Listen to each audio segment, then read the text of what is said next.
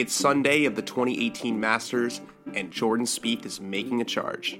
He's moved to within 3 shots of the leader, Patrick Reed, after a huge birdie at 12, but he pushed his tee shot right on the par 5 13th, and now he's stuck between clubs for his second. Spieth's first instinct is to pull 4-iron, but his longtime caddy, Michael Greller, sees things differently. I like the hybrid more than that. It's 230 hole? Yeah. I just think it fits the shape of the hole better, and it gives you more margin for room, you know.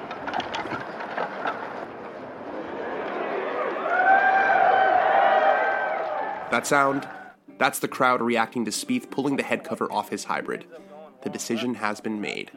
Meanwhile, Greller has just one more question for his boss. What's your start line here? I'm at the middle of the green bunker. You said it's off the right a little? Yeah, I just don't feel much of that right here. Yeah, I know, but yeah, it's not off the left. It's just no wind. Correct. Yep. 3 shots back. Huge moment on Sunday at the Masters for Jordan Spieth. Go. Go. Go. Go. It went. It's still going. Jordan Spieth has that for eagle at 13. There's a reason we love hearing exchanges like this, and it's not just because it shows us what tour players are thinking about when they're standing over a hugely important shot. We love these hot mic situations because they provide a window into one of golf's most mysterious dynamics, the relationship between a professional golfer and his caddy. Each one of these relationships is different. Some are quite formal, others more familiar. With Spieth and Greller, it doesn't feel like an exchange between an employee and a boss, or if it does, it's not quite clear which one is which. Mostly what you hear is 2 men completely comfortable with one another. Greller didn't shy away from voicing his opinion even in the biggest of moments. And Spieth listened to his guy, even when his instincts told him to go a different way. Now, golf has long been known as the ultimate individual sport. But did that sound like a solo mission? Or did it sound like a 2-man team? If you pay attention to golf, you'll have noticed the we-ification of the professional player. If a guy plays well, he'll tell the media that we did a great job of staying within ourselves. After a win, he'll talk about how we had a great game plan coming into the week. And after a miscut, it's we need to do a better job going forward. Yes, the caddy is a more integral part of the professional golfer's process than ever before. And let's contrast that with how Jack Nicklaus felt about caddies during his career. Of course, I was a little different, I suppose. I wanted a caddy to respect the 3 ups of caddy, and that's, show up, keep up, and shut up. And, that's what I wanted to do. I wanted somebody that I could get along with. I wanted to carry the bag, but I didn't want anything other than if I wanted to verify my yardage. But the guys today, I think they rely on a caddy too much. I think you've got to take responsibility for your own game. And, if you make a mistake and you pick the wrong shot, don't blame it on the caddy. It's your fault. Now, players don't really blame caddies for their bad shots as much as Jack might suggest. And there are a few who do it, but not many. But still, there's no question the caddy role has changed and expanded over the past few decades. So, what's behind this change? How did the tour caddy go from show up, keep up, and shut up to now, where caddies step in to overrule their guy on Sunday at the Masters? In other words, what is the role of the modern PGA Tour caddy, and how did it become the job that it is today? I'm Daniel Rappaport, and this is Local Knowledge, the Golf Digest podcast that takes a deep dive into the most compelling stories in the world of golf. Today we're talking about the ever-shifting landscape of the PGA Tour caddy, a job that has evolved in different ways for different players, but has nonetheless made professional golf more of a team game than ever before. We'll talk to caddies and the players they work for about how it all works, why some partnerships last for decades and some never make it past the first week. And we'll discuss how the caddy's job has simultaneously become easier and more complicated at the same time. First, a history lesson. It wasn't always this way. And we don't just mean that the caddy wasn't always constantly involved like he is now. We mean, well, the caddy wasn't always there. Today, virtually every player on the PGA Tour has a full-time caddy, a guy who, apart from special circumstances, will be on the bag at every event. But back in the day, it wasn't such a consistent gig. In fact, the Masters didn't let you bring your own caddy until 1983. You had to use an Augusta National caddy, whether you liked it or not. And the US Open had a similar policy until the mid-1970s. So maybe part of the reason Nicklaus was so ambivalent toward caddies is because he had so much success with so many different ones. He famously had his son on the bag in 1986 when he won his 18th and final major at the Masters. But the best Nicklaus caddy anecdote comes from the 1972 US Open at Pebble Beach. The way they assigned players to caddies back then is kind of hard to believe. All the players' names were put in one hat, and all the caddies' names were put in another. They literally pulled names out of a hat. And Nicklaus, who had won 9 majors at the time, he had just won the Masters 2 months earlier, he was paired with a local math teacher named Paul Latsky. Latsky had caddied, in his own words, once or twice before that. And Nicklaus won the tournament. That's not to say there weren't full-time caddies who followed the tour. There were. They just weren't always the most polished men in the world. You didn't play for any money, so the caddies were gypsies, really, and rough men from the streets. That's Billy Foster, who started out as a tour caddy 37 years ago in 1983. He's caddied for Seve Ballesteros and Lee Westwood and Darren Clarke and Thomas Bjorn, and he currently loops for Matthew Fitzpatrick. Billy's one of a number of caddies we're going to hear from, and I really don't want to have to reintroduce him every time he talks, so please just remember this. Billy's the British one. You didn't play for any money, so the caddies were gypsies, really, and rough men from the streets. I was probably the start of a newer crowd as such of, dare I say, half respectable people. Like, that used to be, down and out caddying because there was no money in the game whatsoever. You're talking about legitimate, alcoholics or actual. Oh yeah, absolutely. I mean, desperate guys. It was rough and ready guys out there. That it was a tough existence, and I only started caddying was to learn more about the game, to get my own game better, and to just travel around Europe for a couple of years. You could not make a bean caddying. In fact, I think I lost money the first 5 years. But how did someone go about getting a bag back then? I think guys you stood in the parking lot. That's John Wood, another longtime tour caddy.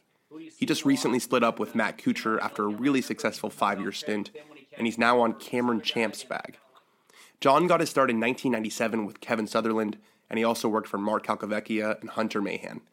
In short, he's one of the most respected caddies out there, and he'll tell you he's been lucky to have consistent work with established players. But he knows that before him, most guys didn't have it so cushy. You asked for jobs. A lot of guys I don't think had regular caddies all the time. They'd go week to week, they'd go month to month. And you I think guys would pull up to a tournament and see who was standing around in the parking lot and go, I know him. I'll try him this week. So that's how it was done back then. There wasn't, cell phones. There wasn't, there wasn't a lot of texting and messaging back and forth. It was, who do you see in the lot? And I know him. I remember I was out paired with him when he caddied for this other guy, and I kind of liked him, I think. So let's give him a go. So it was just kind of you lucked into jobs, So that's the classic way it goes down. You found a way to get onto one bag, and then you kind of bounced around from guy to guy. And that still happens plenty, although gone are the days of guys standing around in the parking lot hoping for a loop. Most caddies have personal relationships with players from being out on tour, and it's also common for caddies to go the agent route when they're searching for work. So yes, there are still plenty of guys who go the old school route. Justin Thomas's caddy, Jimmy Johnson, is 30-ish years older than Justin and was on Steve Stricker's bag before making the switch. John Rahm's looper, Adam Hayes, previously worked for Webb Simpson and Jason Duffner, among others. And Colin Morikawa's caddy was actually cut by Ryan Moore before getting the call from Morikawa. And that seems to have worked quite well for him. The thinking went, if you were a young player, you needed to find an established tour caddy, a guy who knows all the courses and how to play them, a guy who's been there before. Think about Tiger Woods' caddies that he's had in his career. When he turned pro, it was Fluff Cowan, a guy almost 30 years older than him. And Fluff had been on tour for a full 20 years before he started working for Tiger, and that's exactly what Tiger wanted, a guy with experience. Then after Fluff, it was Steve Williams, an ultra-respected caddy who had worked for Greg Norman and Raymond Floyd. But it's changed dramatically in recent years. More and more guys are bringing their friend or their brother or their college teammates out to caddy for them on tour. And Rory McIlroy is a good case study of this switch. McIlroy had J.P. Fitzgerald on the bag for the first 9 years of his pro career. And Fitzgerald is what you would call a quote-unquote tour caddy. He caddied for Paul McGinley before McIlroy, and he's continued caddying for other guys after McIlroy and him split in 2017.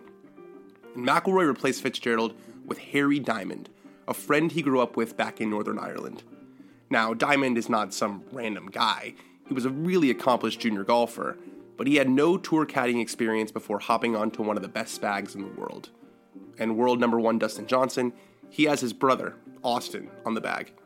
Matthew Wolff has a college teammate, Nick Heinen, working for him. And so does Xander Schauffele, who played at San Diego State with his caddy, Austin Kaiser. But back then, it was kind of you came out on tour and you found a tour caddy who got to know you. Now, a lot more guys are bringing somebody out that know them already and learn how to become a tour caddy. So, what are the benefits of this approach, of bringing someone you're already close with out to caddy for you on tour? The first one's rather obvious: simple companionship. For a tour player, the caddy is the only guy who will be by your side every round you play on tour all year. And you're spending 6 or so hours together per day, 30 weeks a year. And that's a lot of time to spend with someone if you don't like them. And that doesn't say anything about the off-the-course time. If you're one of these guys that plays a truly global schedule in America and Europe and Asia, when you finish your round in Malaysia or Dubai, wouldn't it be nice to have a buddy you can just hang out with? But that's nothing new. Guys have been playing all around the world for decades and decades and decades. So why are we now seeing more players bring their boys with them out on tour? The rewards are so high that, that's why you're seeing keep it in the family as such, and the brothers and the wives, and, it's big money. And, I guess some of them don't want to be paying caddies and they want to give it to the relatives or the girlfriends, I guess. In other words, money. So now is probably a good time to give a brief lesson in caddy economics. A typical tour caddy is paid a flat, guaranteed rate for the week. For my conversations, the low end of that for a PGA Tour bag is $1,200 per week. The average is around $2,000 or $2,500, and maybe there's a guy or two making over $3,000 a week base. And then the caddy gets a percentage of the winnings. Typically, that's around 7 or 8% for a made cut and 10% for a victory. So let's say a caddy's weekly pay is $2,000 a week, and his player plays 28 events on the year. He doesn't win, but he makes, say, $1.9 million for the year. His caddy will be paid $208,000. And then there's the FedEx Cup bonuses, which the caddies also get a percentage of. So let's say that player finished 50th in the FedEx Cup, which gets you a $157,000 bonus, and he gives this guy 8% of that. The caddy's final total pay for the year will be roughly $220,000. So it can be lucrative for the guys on the best bags. Harry Diamond, Rory McIlroy's caddy, he made somewhere around $2 million last year. It would make sense then for a player to want to keep that type of money in their close circle. But couldn't it also go the other way? Wouldn't playing for more money make you want a pro caddy out there? Maybe, but this is where tools like yardage books and satellite imagery come in. Simply put, the job of a caddy is much easier than it used to be in that respect. All of that hard-earned information that the seasoned caddy might have gathered from years of hoofing it on tour is literally written out for players in the clearest way possible. And the reason why now you're getting so many brothers or wives or girlfriends or, relations caddying is basically because the yardage book is absolutely brilliant. It's like this week, me and Matt have rocked up. We've never seen this golf course in his life. And straight away, just looking at the yardage book, you've got all the pictures, the runouts, every yardage from every angle possible, and you can make a decision on that tee that's 95% always going to be right, and it's taken the way out of the art of caddying to a certain degree. There's a less steep learning curve now where it's just like, anyone with a brain who can read numbers and has a knowledge of golf could figure the yardage books out. To a certain degree, yes. I can personally vouch for this.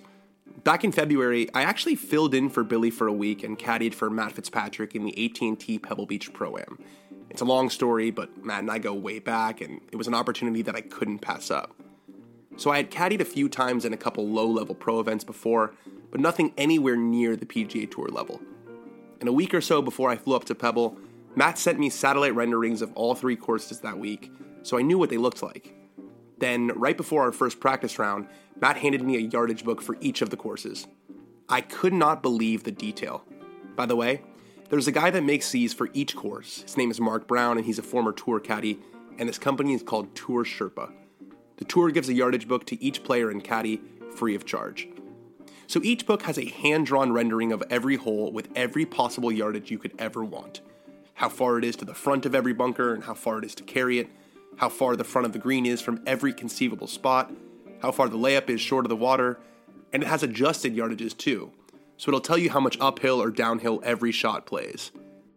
It was a bit overwhelming when I first tried reading it, and there's some quick math that you need to get comfortable with, but by the 9th hole of the practice round, I got the hang of it.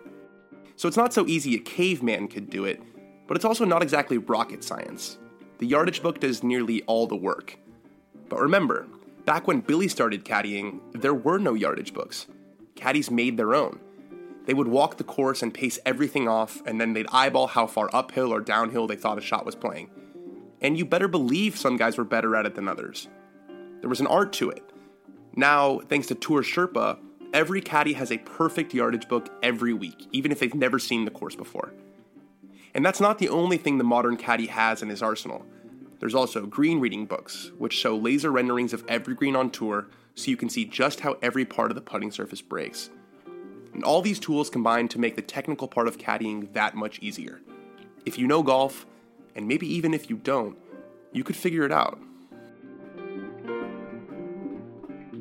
Okay guys, time to talk about one of my personal favorite products, CBDMD. As a leader in the CBD industry, CBDMD is committed to providing you with high-quality, THC-free CBD oil products. Whether you're gunning for a raise or a gold medal, you need to stay at the top of your game, and we know this is super important right now, staying fit and staying healthy. Everyone from weekend warriors to pros like two-time Masters winner Bubba Watson trust CBDMD to give them the natural support and relief they need to reach their goals. And with so many world-class athletes like Bubba turning to CBDMD, you can be sure that you're getting a safe and clean, and this is important, a clean product. From tinctures to topicals to bath bombs and even pet products, they've got something for everyone. I use it all the time. After a round of golf, you're feeling sore. You take some CBDMD and it eases your muscles like you wouldn't believe. And I've also given it to my dog, my precious buddy. He loves them too. So to make it even easier for you guys to discover the potential of CBD, CBDMD is offering our listeners 25% off your purchase when you use the promo code DISCOVERY at checkout. Once again, that's cbdmd.com, promo code DISCOVERY, all caps, DISCOVERY, DISCOVERY, for 25% off your order of premium CBD oil products from CBDMD.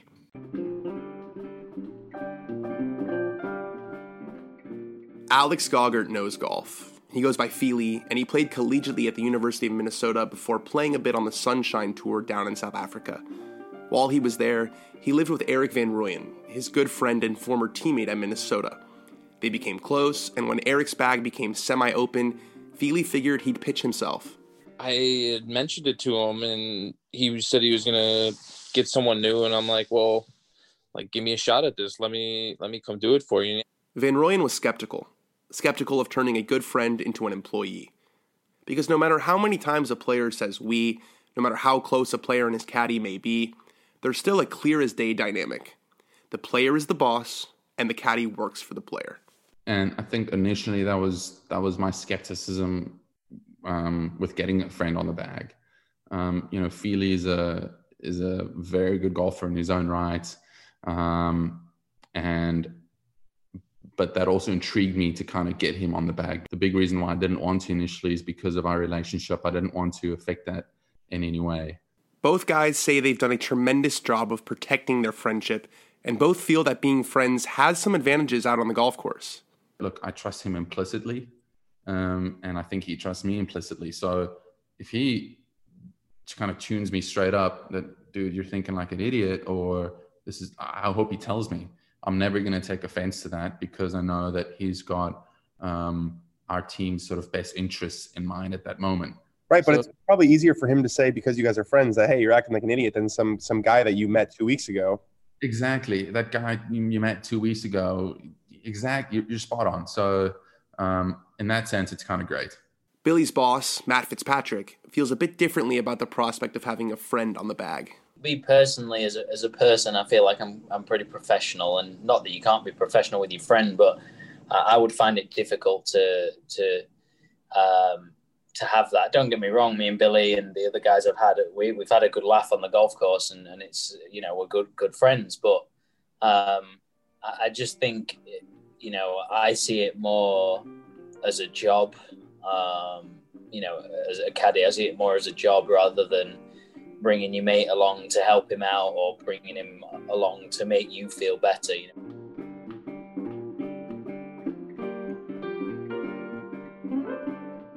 You have to wonder how the older caddies, the guy who had to wait in the parking lot and beg for a bag, how they feel about all these whippersnappers coming out on tour because they were lucky enough to be friends with a really, really good golfer.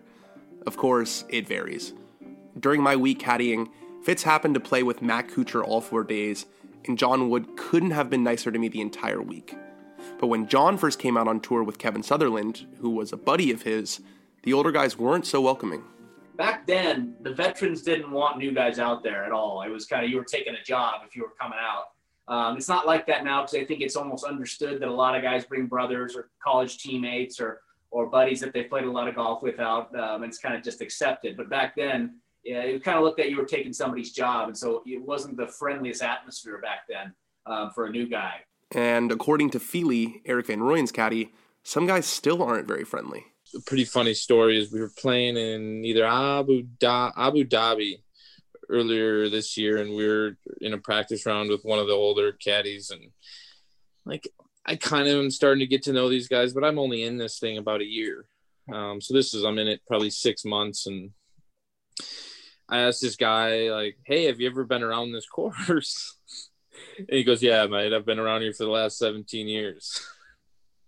And it's like, you know, he almost took offense to the question in a way. Yeah, it's like, dude, I'm sorry, I don't know who you are. I like having conversation, and I like talking to people.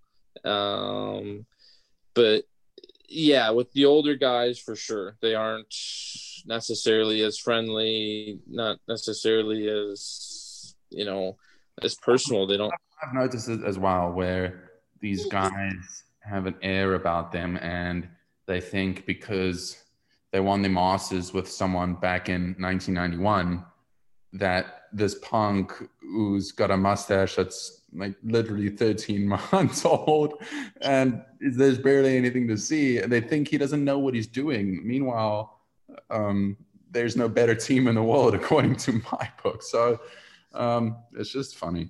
But to be fair, not all the older guys are bitter. Billy's not.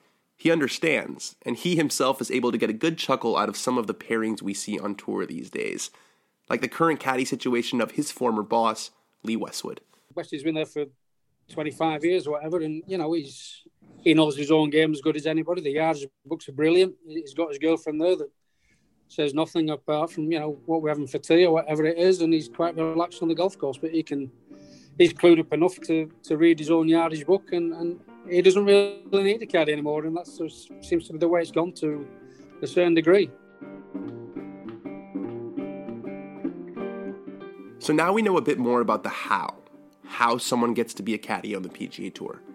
But what exactly is the job of a PGA Tour caddy once they've got it? Here's a sample of early week preparation for a PGA Tour event per John Wood. I typically will get there Sunday night or Monday.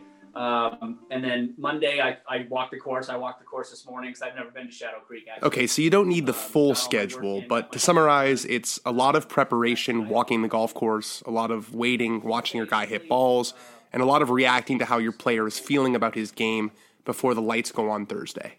And then the tournament starts. Of course, each player relies on their caddy a different amount, but there are some things that remain consistent. Generally speaking, the caddy is in charge of getting yardages. He rakes the bunkers and fixes the divots. He deals with the crowd. He'll read putts if he's asked to. And some guys rely on their guys a lot on the greens, and some bring them in very little. And some guys, like Erik van Rooyen, they change day to day. Some days I ask him to help me on every single read just to get his opinion on it. Like last week we played Wentworth, and I really struggled to see the lines the first day for whatever reason. And I pulled him in quite a lot. And then other days, like the final round, I feel like I used him a lot less. How much a caddy does during the round largely depends on the playing style of the pro. Tiger Woods, on one hand, plays super old school, super field dependent. He hardly ever asks his caddy, Joe LaCava, for a read. And I find this super interesting. He never wants an adjusted yardage. He only wants to know the raw number, even if the hole is playing 25 yards downhill or into a 3-club wind. You'll never hear Joe LaCava say, it's 150, but with the wind, it's playing 170. Tiger prefers to feel that kind of thing. It's kind of wild. But Billy Foster had a little more asked of him when he worked for Seve Ballesteros and Darren Clarke. Yeah, I worked really hard with Seve, and he did listen to me a lot, as is Darren Clarke. I did everything but at the golf shop for Darren Clarke. I was like his guide dog. On the far end of the rely on caddy spectrum is Bryson DeChambeau. His caddy, Tim Tucker, probably has the hardest job of any on the PGA Tour from an X's and O's perspective because DeChambeau incorporates numbers into his game more than any other player. Here's a conversation the two had prior to a shot last year in Dubai. Okay, what is it again? So it's 26 air density. 26 air density to the flag. Correct. Air density. 10%. Yes, we're talking about air density. 10%. 6, 7 short, 6 short. 10% is 12 yards, so 137, 38. I got 137, oh, it's 26. Okay, 38. Yeah. Land this 5, 10 short. Okay, 28. Let's talk about trajectory here. If you have a tie, it's not going to line out. But wait, there's more. Is that going to land us on top? No. It's kind of landing in the slope. What's it to the hole? Natural 29. No air density. 26 air density. And we're back on air density. 50 degree. Okay. Yeah, I like that. That's 8 run out. And then we have a little wind, so we couldn't affect it. You can hit it all that for a stock gap wedge. So all the stuff we've talked about so far is technical, but there's also the strategy part of caddying. What club to hit off what tee, which tree to aim at, when to get aggressive and when to play conservative. And as the years have progressed, it's much more aggressive and much less conservative. And one reason for that, advances in equipment. It's changed massively. Certainly the last, I'd say, I'd probably say the last 5 years, definitely. Maybe the last 10 even, but it's just generally with the technology and the forgiveness of the clubs and the ball hardly moving anymore compared to how it used to do. The shot making has gone out the window. And better equipment has coincided with a better understanding of ShotLink data, which tells a clear story. Closer to the hole is better, even if closer means in the rough. In my mind, what I think about on tee shots now, is unless driver can get you into a penalty area, water, out of bounds, a dead green, a fairway bunker that's just dead, I want to hit driver, and then that's what the game is these days. For good or bad, that's what it is. And so I just think the stats have shown, and Bryson proved it, especially at Winged Foot, that regardless of how tough the rough is, it's better to be closer to the hole, no matter what. And here's Feely with a real-life example of how that strategy can play out on the golf course. We hit something short off the tee the first day. We had 8 iron in.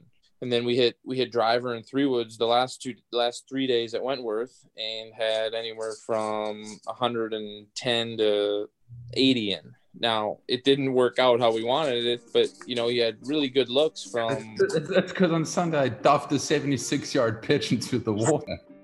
And that's hilarious, but it's also quite poignant because it speaks to a brutal truth of caddying. Only one person can hit the shot, and it's not the caddy. You can be the best caddy in the world, but if your player is duffing wedge shots, it's not going to make one bit of difference. If you're going to gamble on golf, you may as well do it right. And for any golf fan who's curious about betting on golf but hasn't gotten serious about it, we have the podcast for you.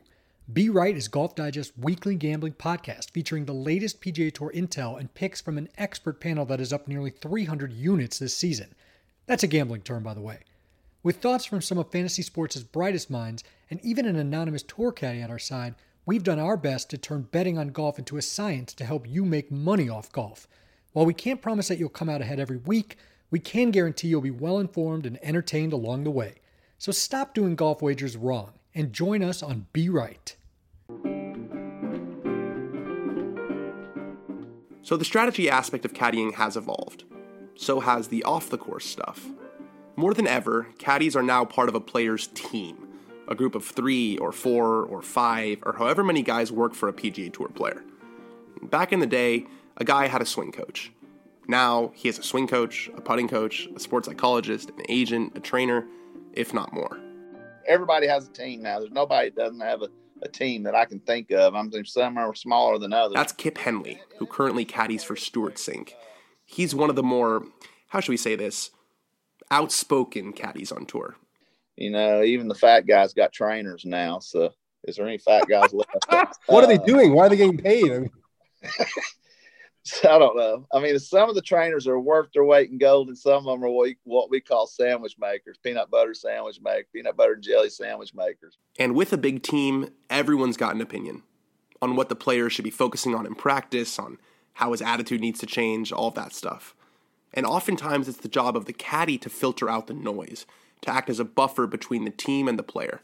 I don't listen to every minor detail that's said. I've got like selective hearing, and I'll pick up bits along the way, and if I think it's bullshit, which a lot of it is with all these big groups of everybody that they're all trying to justify being on the payroll, there's a lot of kissing asses and all that, and I'm there to, as a sounding board, to just speak the honest truth when it needs to be said. But then again, it's, you know, the money goes up, there's more money to go around, and the players want the comfort blanket and somebody to stroke their ego and stroke the back and whatever it is. So, and they can afford to pay it now, so obviously the group gets bigger to a certain degree, I guess.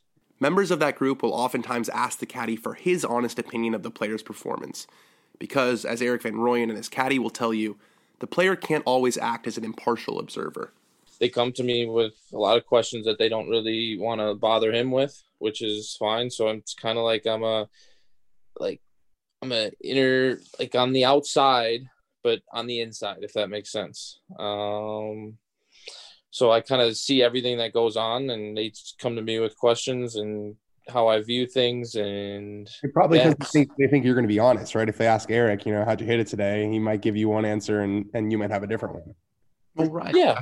I think, you know, I might be in a place where, let's say I had a poor finish and I'm upset, so I'm emotional about it, where he's going to give a completely cold and sort of straight up answer.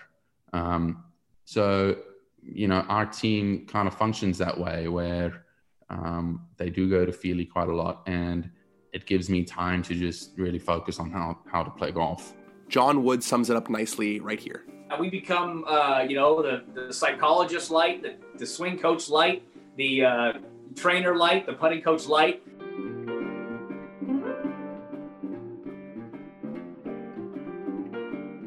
Caddies will tell you that at least half their job is on the mental side.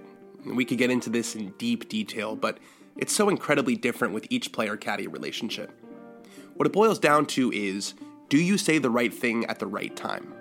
Here's a quick story about saying the wrong thing at the wrong time. Back in 2010, when I was 15, I caddied for a guy in a US Open sectional qualifier. In the second round of the 36-hole day, he birdied 17 to get to 9 under for the round. As we were walking toward the 18th tee, I turned to him and I said, "Looks like we're getting ourselves a course record today." He immediately hated the comment, bogeyed 18, and missed the US Open by 1 shot. So yeah, wrong thing, wrong time. It's all about knowing your guy, knowing when to give him a pep talk, and knowing when to let your guy stew in his own anger. Perhaps the most extreme example of a pep talk came courtesy of J.P. Fitzgerald, Rory McIlroy's old caddy. During the 2017 British Open, Rory got off to a poor start.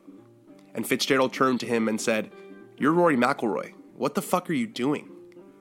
That wound up being their last event together. Rory announced their split shortly after the tournament ended. So clearly, what used to work in their relationship wasn't working anymore. And when you're no longer gelling on the mental aspect of the game, that's when the relationship is in danger. Because as we talked about earlier, virtually anyone can figure out a yardage book and learn how a guy likes to play. The mental and the emotional match, that's a bit more fickle. And that brings us to the sad part of this, the breakups. Here's Kip Henley discussing his breakup with Austin Cook. And I came home, you know, after we missed the playoffs in Greensboro. Of course, I was disappointed. I felt like I'd let him down and everything else. And then he calls me and breaks up with me. Like, Gordon, that one was like, I mean, it didn't break my heart, but was it the kind of thing when like a girl calls you and she's like, "Hey, we need to talk," and you knew something was up? Not really, because I mean that one he called me, and I was sitting on the phone talking to him and everything, and then he kind of broke into that. I think I'm going to go a different direction. I was like, wow, that one hit me out of left field. I didn't see that ever coming. It kind of hurt my feelings, but it didn't. I wasn't heartbroken. I didn't go lay down and cry after the phone call was over or anything like that. But I was, damn, I just got fired. I can't believe it. Some caddies, however, do cry. I spend more time with Matt than I do with my wife, and it is like a relationship. And when you have long relationships, like I have with 10 years with Westwood, 10 years with Darren Clark, and 5 years with Seve, etc., it hurts, and it's a sad day, yeah, and I get emotional and shed a tear sometimes. I won't deny it. Yeah, I mean, it's tough to stomach sometimes. Sometimes it's just downright hilarious. I asked Billy, Kip, and John what's the best breakup story they've ever heard. Here's Billy's.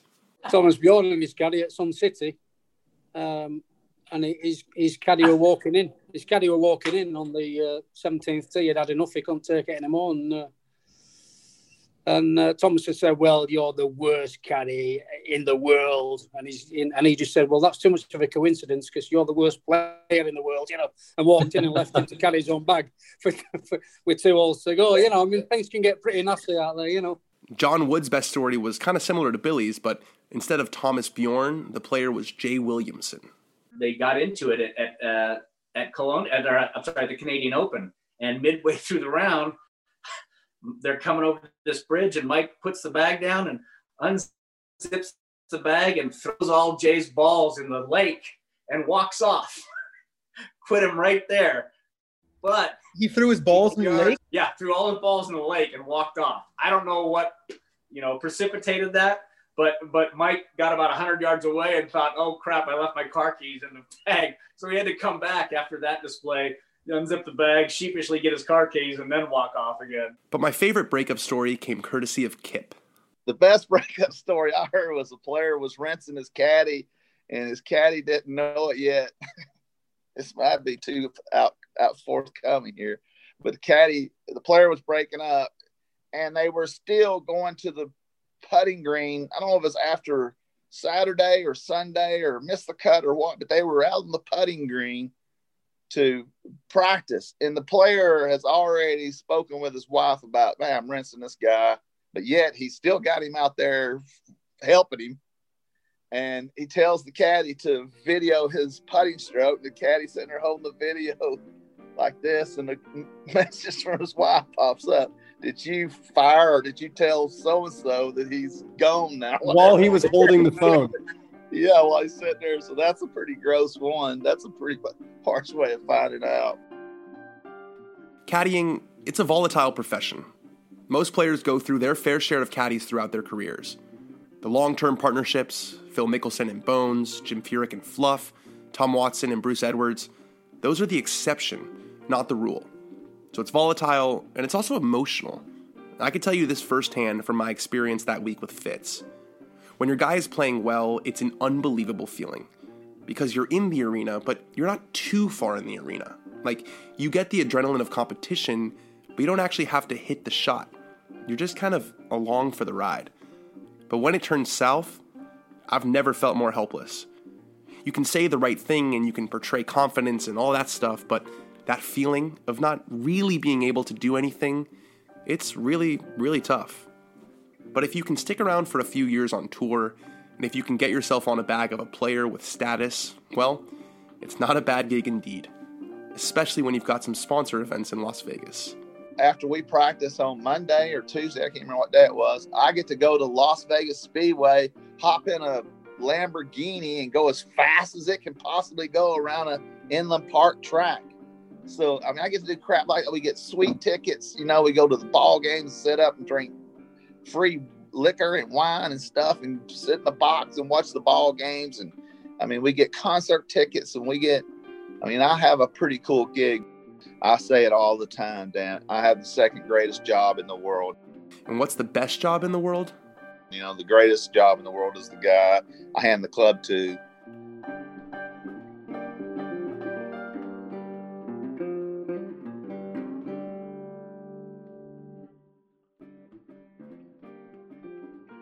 Local Knowledge is produced by Gregory Gottfried with editorial guidance from Sam Weinman. Our music for today's episode is called Brain, and it's by Lobo Loco. If you enjoyed today's episode, please subscribe to Local Knowledge wherever you get your podcasts. And also, please leave a review. It's a big help. Thank you.